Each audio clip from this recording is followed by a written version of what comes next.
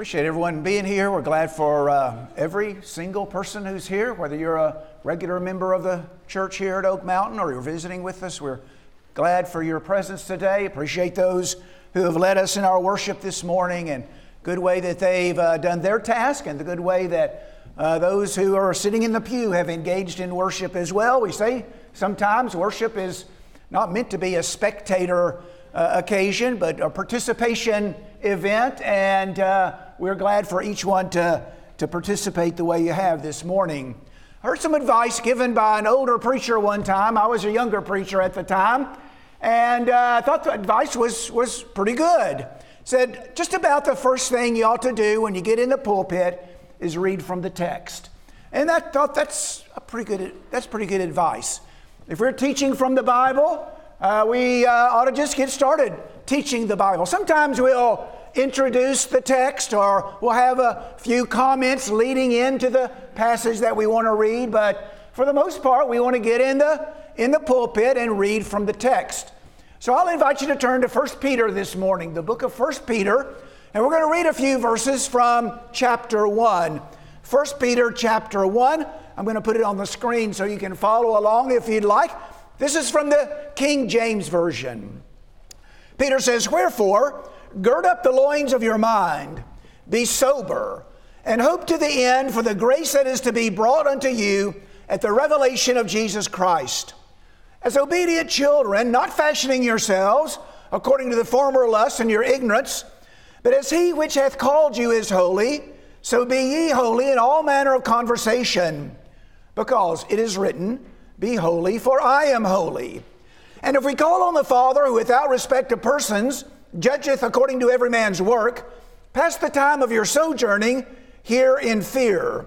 For as much as you know that you were not redeemed with corruptible things, as silver and gold from your vain conversation, received by tradition from your fathers, but with the precious blood of Christ, as of a lamb without blemish and without spot, who verily was foreordained before the foundation of the world, but was manifest in these last times for you, who by him do believe in God that raised him up from the dead, gave him glory, that your faith and hope might be in God."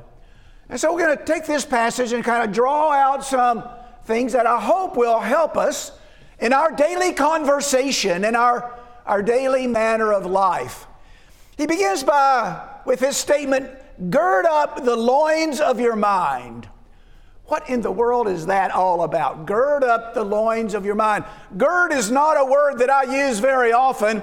I don't usually say, well, before I go out, I'm going to gird myself this morning. Well, what does he mean to gird up the loins of your mind? Well, if you remember the way people dressed in the ancient world, they didn't wear pants like we do. They usually wore a long robe, or might it be a tunic that went down below the knees, and that made strenuous activity difficult. And so you got your garment that you're wearing getting down and around your feet, maybe around your ankles, and just limits you in what you're able to do. And so they developed a kind of a way of drawing those garments up. And so you'd reach down, take the bottom of the garment, bring it up between your legs, tuck it in, and that gave you more freedom of movement. And so that was called girding the loins. The loins are the midsection of the body. And so you're bringing up that garment, bringing it up, freeing up your legs more so that you can move a little bit better. So when you go to work, you want to gird up your loins. Or when you're about to go out into battle, you want to gird up your loins. Or if you're going to run and engage in some kind of activity like that, some kind of strenuous labor or activity, you'd want to gird up your loins. Well, Peter uses that expression here in a figurative way. Gird up the loins of your mind. And so he's not talking about physically girding up your loins, but gird up the loins of your mind. In other words, get your mind, get your thought processes ready for action, ready for work, ready for battle. Prepare your minds for action, which is in fact the way it reads in some versions. New American Standard Bible says, prepare your minds for action, as does the ESV. The Message which is quite a loose paraphrase of the Bible. Wouldn't recommend it for careful, close, analytical study. But the message says, roll up your sleeves. And that might be kind of a more common way or recognizable way of saying the same thing. Gird up your loins. Now roll up your sleeves. It's time to get to work. It's time for action. And so we want to begin there and to talk about 3 or 4 ideas that Peter suggests in this passage. Prepare your mind for action, verse 13 says. Keep sober in spirit. Fix your hope completely on the grace to be brought to you at the resurrection of Jesus Christ. And so we want to prepare our thoughts and get our minds ready for action, spiritual labor, spiritual work. Get our minds ready by fixing our hope completely on the grace that will be brought to us. And so fix your hope on these things. You can see how fixing your hope is preparing your mind, preparing your thoughts to do your work, to carry out your life as a Christian. Well, go back up earlier in the chapter at this point and do a little background on this particular statement. You can see in verse 3, blessed be the God and Father of our Lord Jesus Christ, who according to his great mercy has caused us to be born again to a living hope through the resurrection of Jesus from the dead. Born again to a living hope. Let's talk a little bit about this hope that we have in Christ. What is it that we hope for? We're born again to a living hope. We're to fix our hope completely on the grace that will be brought to us. What exactly is we're hoping for? And what is this grace that's going to be brought to us? Well, grace is simply another word for gift, and we might think of it that way. When God bestows his grace, he bestows his favor. He gives us a gift, something that we don't deserve, something that we don't earn. It's God's gift to us. And so fix your mind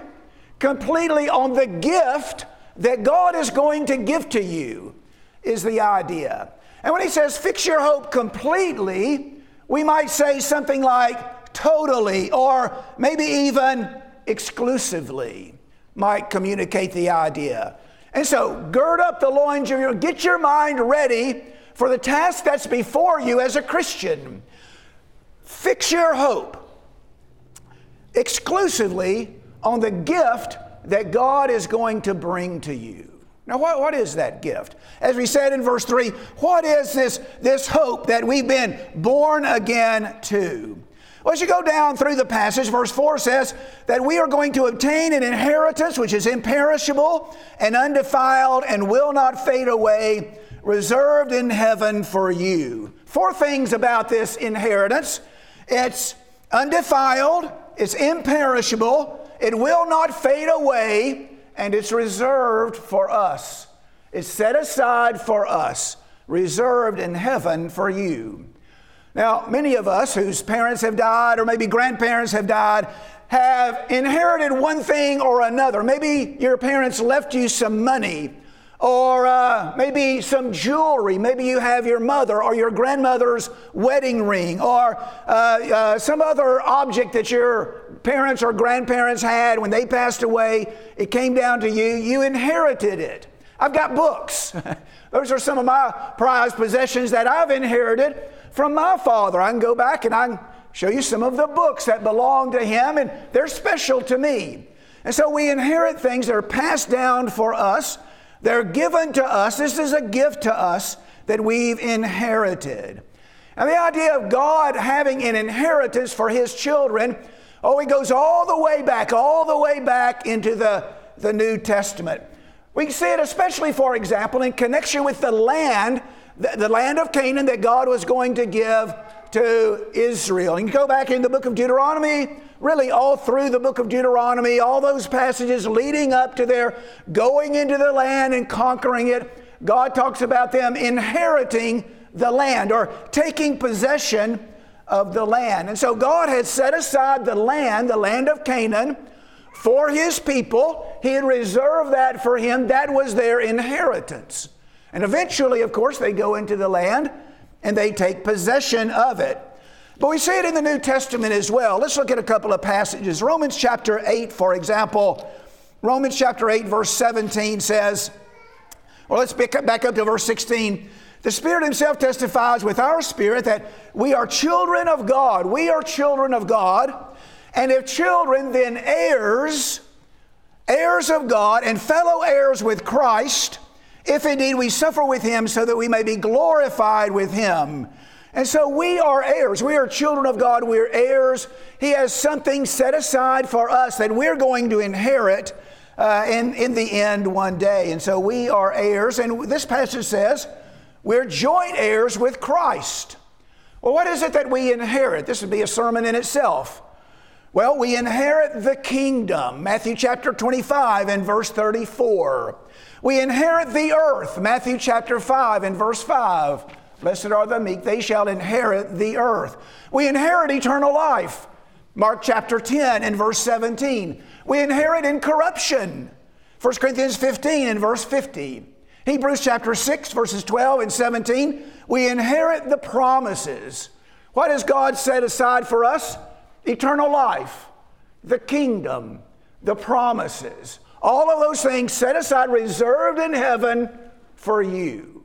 You might go to your parents' house or grandparents' house, and your grandmother or grandfather might tell you, now my days are coming to an end. I'm not going to be here much longer, but I want to show you this. This is going to be yours. I've got it reserved for you. Well, that's the idea, isn't it? It's reserved, eternal life, this inheritance is reserved in heaven for us. This is going to be ours. God has set it aside for us.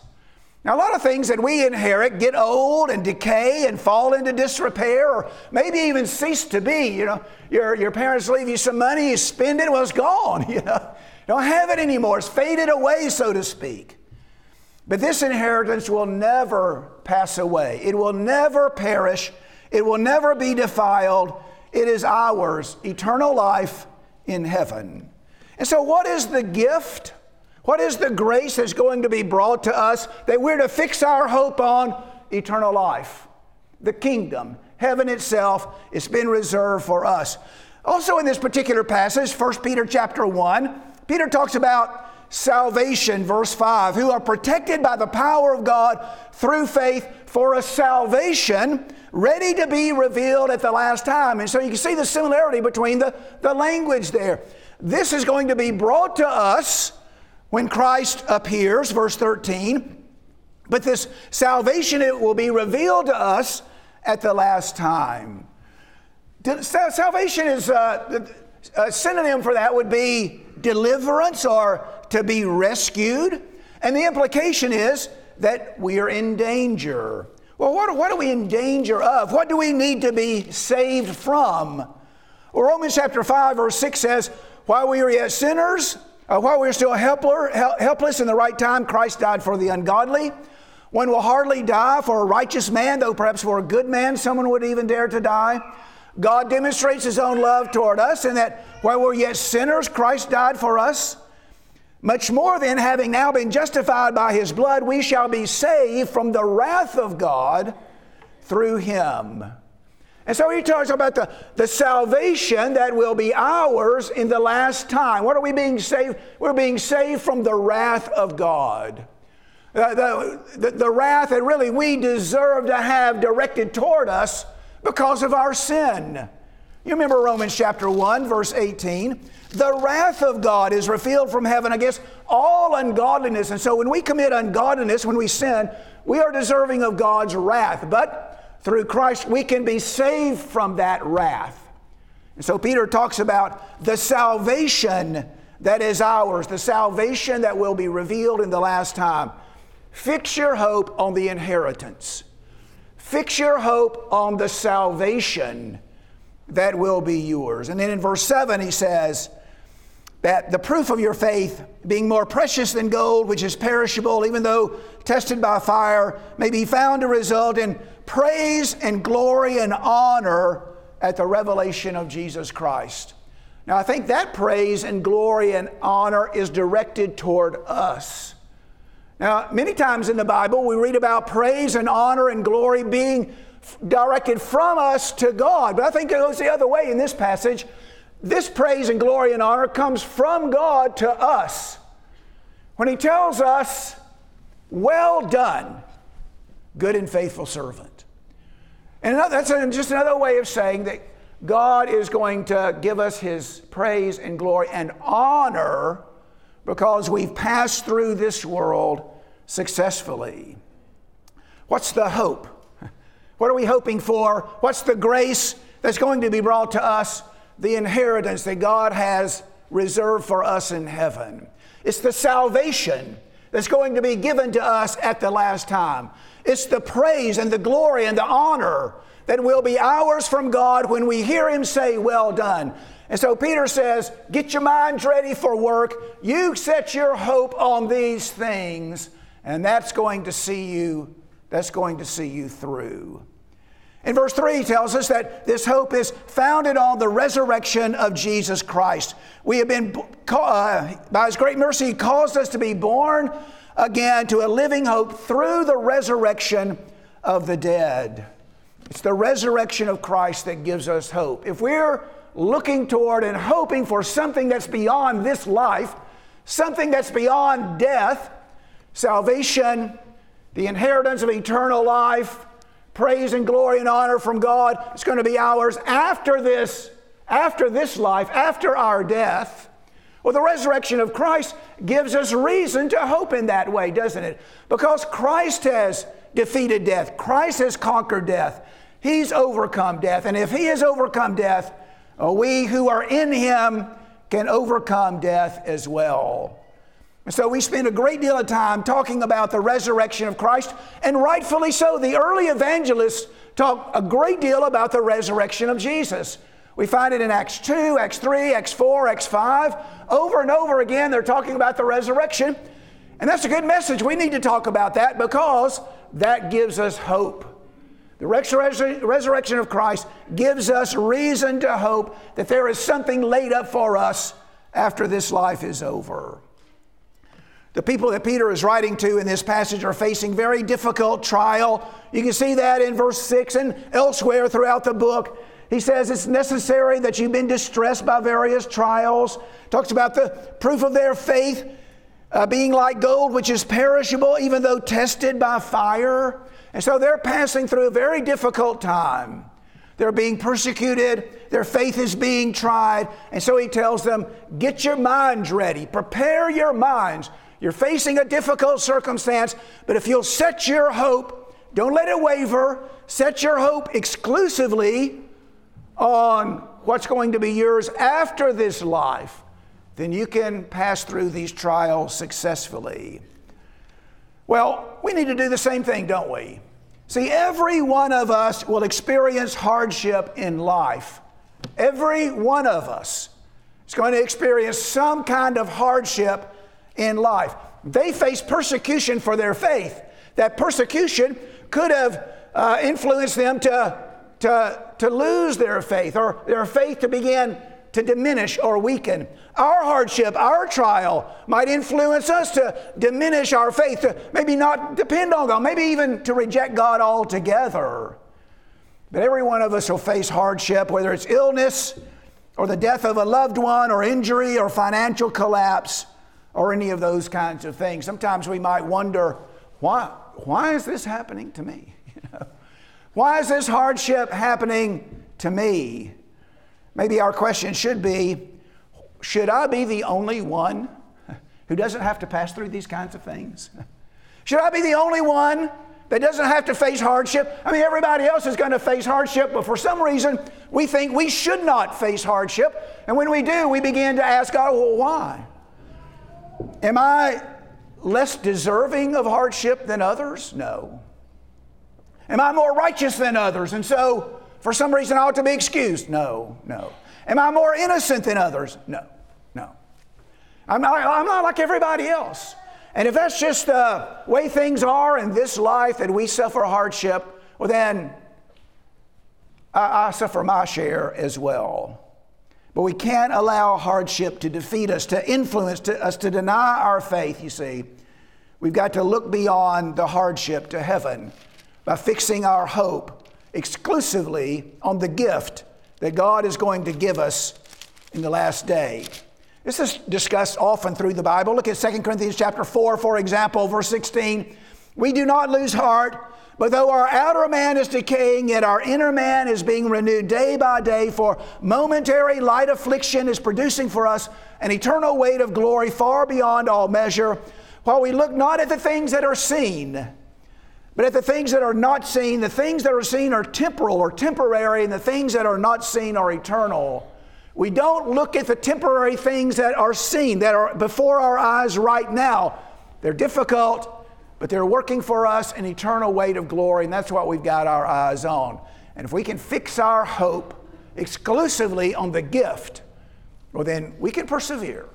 We can make it through successfully. The second thing we'll note from 1 Peter chapter 1 is that as obedient children, we are not to be conformed to the former lusts which are yours in ignorance. It's interesting that he addresses these instructions to us as obedient children. I used to be a child, but I'm not a child anymore. I don't think of myself as a child. And so I kind of think, well, I'm a little bit above those things that are required of children. But that's not what Peter says. He says, look, we should be obedient children. And as obedient children, we're not to be conformed to the former lusts which were ours in ignorance. One of the obligations children have is to obey your parents. Ephesians 6 and verse 1. Children, obey your parents. Obey your parents in the Lord. This is right. That's our obligation, a responsibility of children. Now, as children of God, we enjoy a privileged position. We are children of God. We are children of the King. And that brings all kinds of blessings and all kinds of advantages. But as children, we are required to obey. Children are required to obey. Even the very Son of God learned obedience through the things he suffered. Hebrews chapter 5, verses 8 and 9. And so we are called upon to obey. Now, obedience is not an especially popular idea. We kind of have a natural resistance to it, don't we? Well, I'm not going to yield. I'm not going to submit. I'm not going to humble myself. I'm not going to obey. I'm just going to be my own man. I'm going to do what I want to do. We sort of have a natural resistance to obedience. But it's required by God. It's always been required by God, going into the Old Testament all the way through the New Testament. 1 Peter chapter 2, verse 22, since you have in obedience to the truth purified your souls for a sincere love of the brethren, love one another from the heart fervently. Hebrews chapter 5, verses 8 and 9 go on to say that Christ is the author of eternal salvation to all those who obey him. And so obedience is required of God's children. If I'm one of God's children, I need to yield and humble myself, deny myself, and obey. In this particular passage, he says, do not be conformed to the former lusts. Peter describes the lives of these people. They came out of the Gentile world. They came out of a world of idolatry and paganism. You can see some of the things that they were involved in over in chapter 4. The time already past, verse 3 says, it's sufficient for you to have carried out the desire of the Gentiles, having pursued a course of sensuality, lust, drunkenness, carousing, drinking parties, abominable idolatries. And so this is the way they lived. Carousing, drunkenness, all the immorality that went along with idolatry.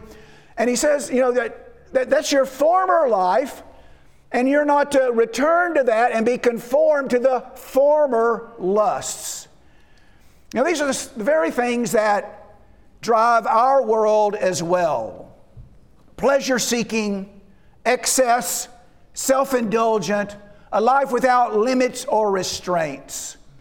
And we've all indulged to some degree. Now, maybe not to the degree that others have lived a life of excess and self-indulgence, but we have all indulged the desires of the flesh and of the mind. Ephesians chapter 2 and verse 3, we've all done the desires of the flesh and of the mind. But when we became Christians, our approach to life changed. Instead of being driven by lust and pride and anger and malice and all of those things, now we are driven by self-control and sober-mindedness and purity and godliness and righteousness. In Ephesians chapter 4, verses 17 through 24, there's a passage very similar to the one that we've just read here in 1 Peter. Paul talks a little bit about the former lives of the Gentiles that he's writing to, how their lives were driven by sensuality and greediness and impurity. But then in verse 20 he says, now you didn't learn Christ in this way. You see, this is the way you used to live, but now you've learned better and you live a different kind of life. Now you're driven by, now you're motivated by things like righteousness and holiness and truth. As a result, we lay aside falsehood and speak the truth, each one with our neighbor. We don't steal, but we work with our hands so that we can provide not only for ourselves, but to those who have need.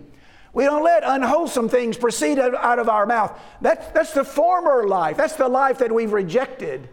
And we've learned Christ and we've learned better, and now we live a new life. And Peter says, as children of obedience, don't be conformed to the former lust, to the former way of life.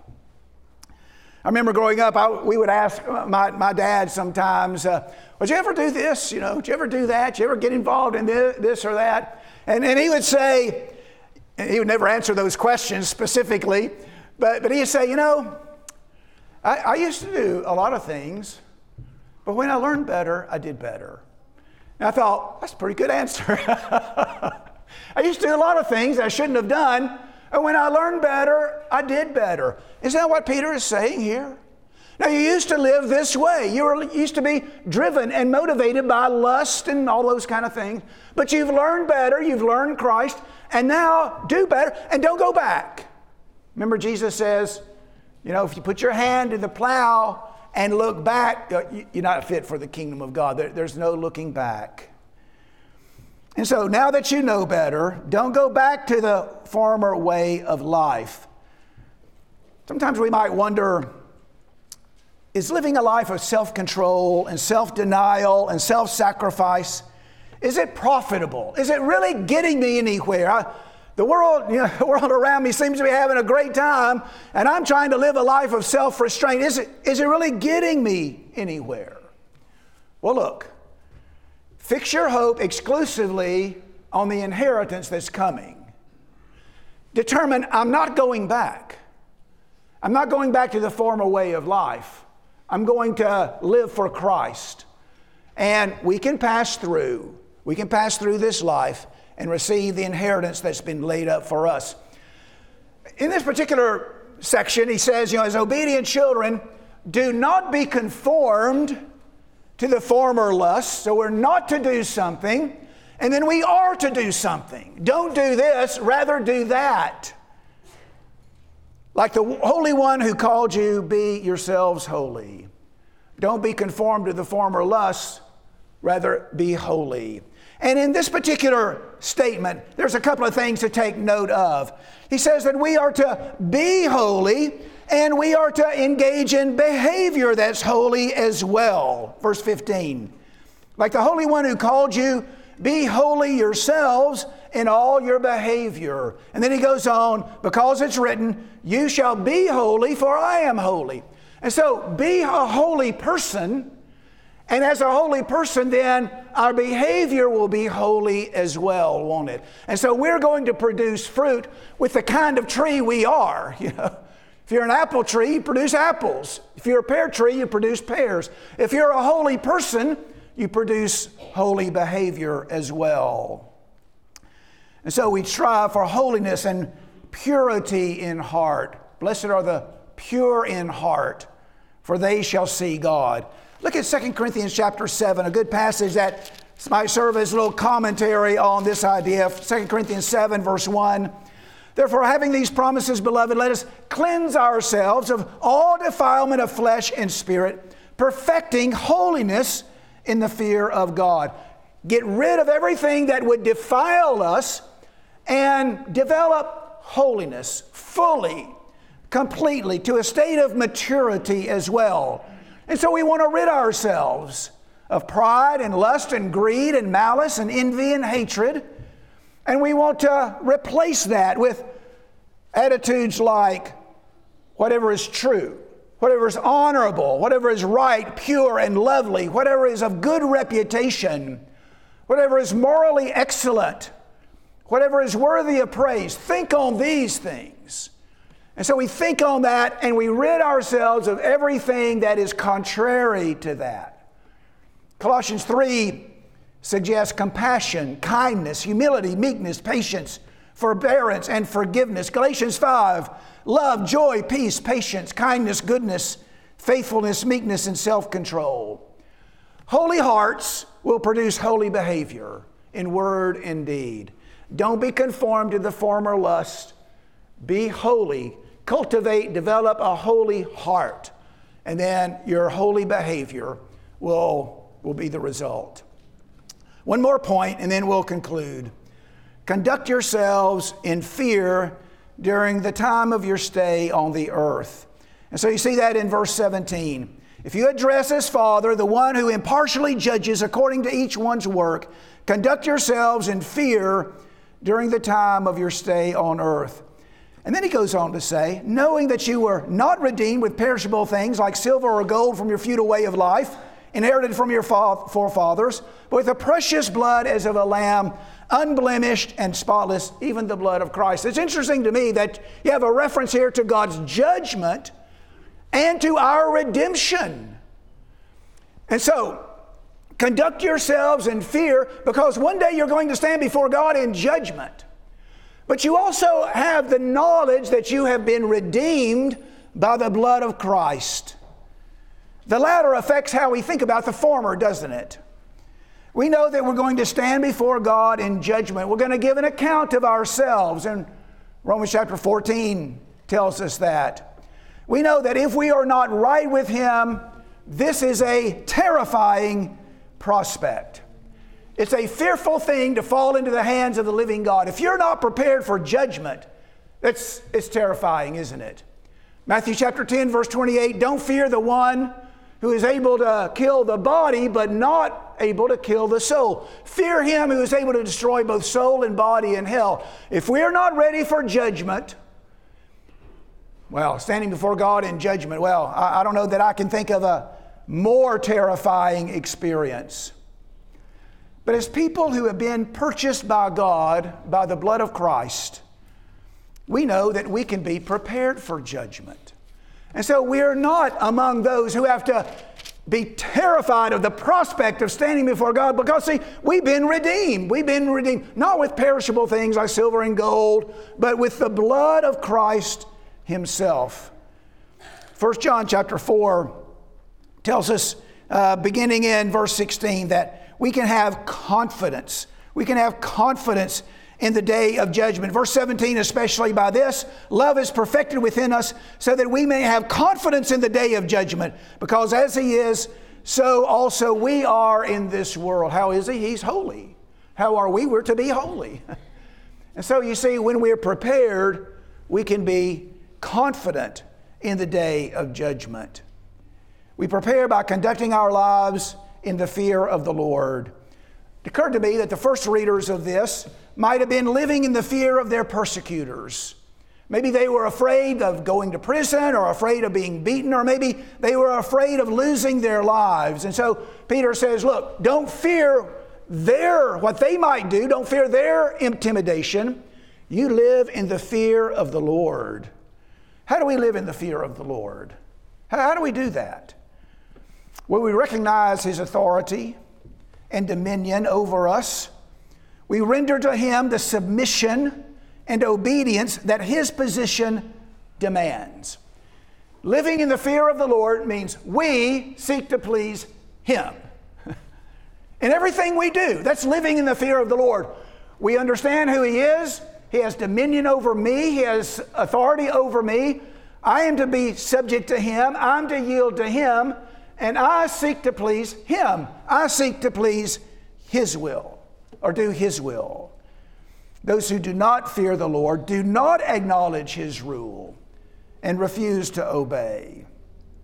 Again, living in the fear of the Lord simply means that we yield to His will in all things regardless of what the authorities of this world may ask of us or what we might want ourselves. And so we live in the fear of the Lord in every aspect of life, whether it's our religious life or our family life or our work life or our leisure life.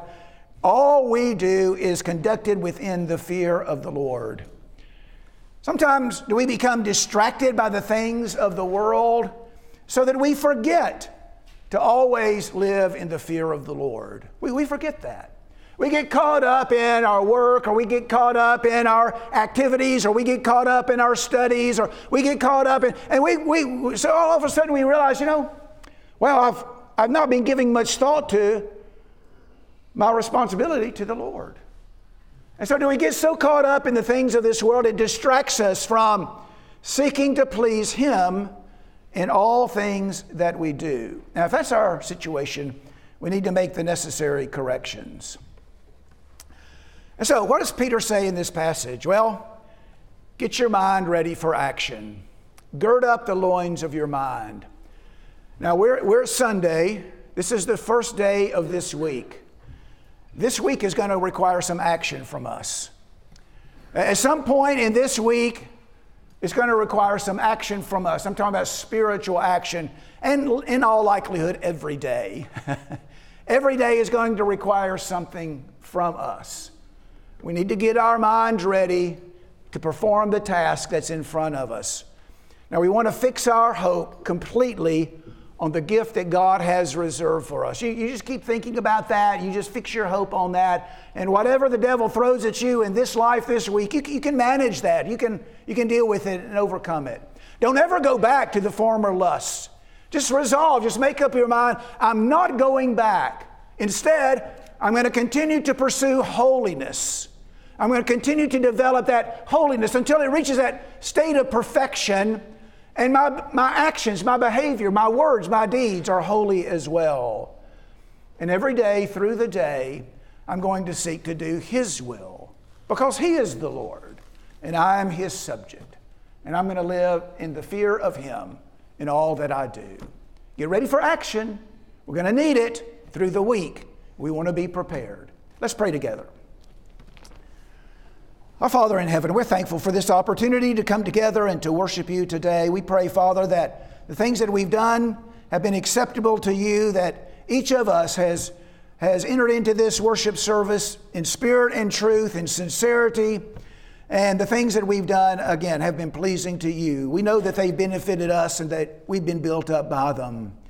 Father, we pray that as we live our lives, as each day goes by, as time goes by, that our minds will be more and more prepared for action. Help us, Father, not to be distracted by the things of this world, but to keep our hope fixed on the gift that You have reserved for us.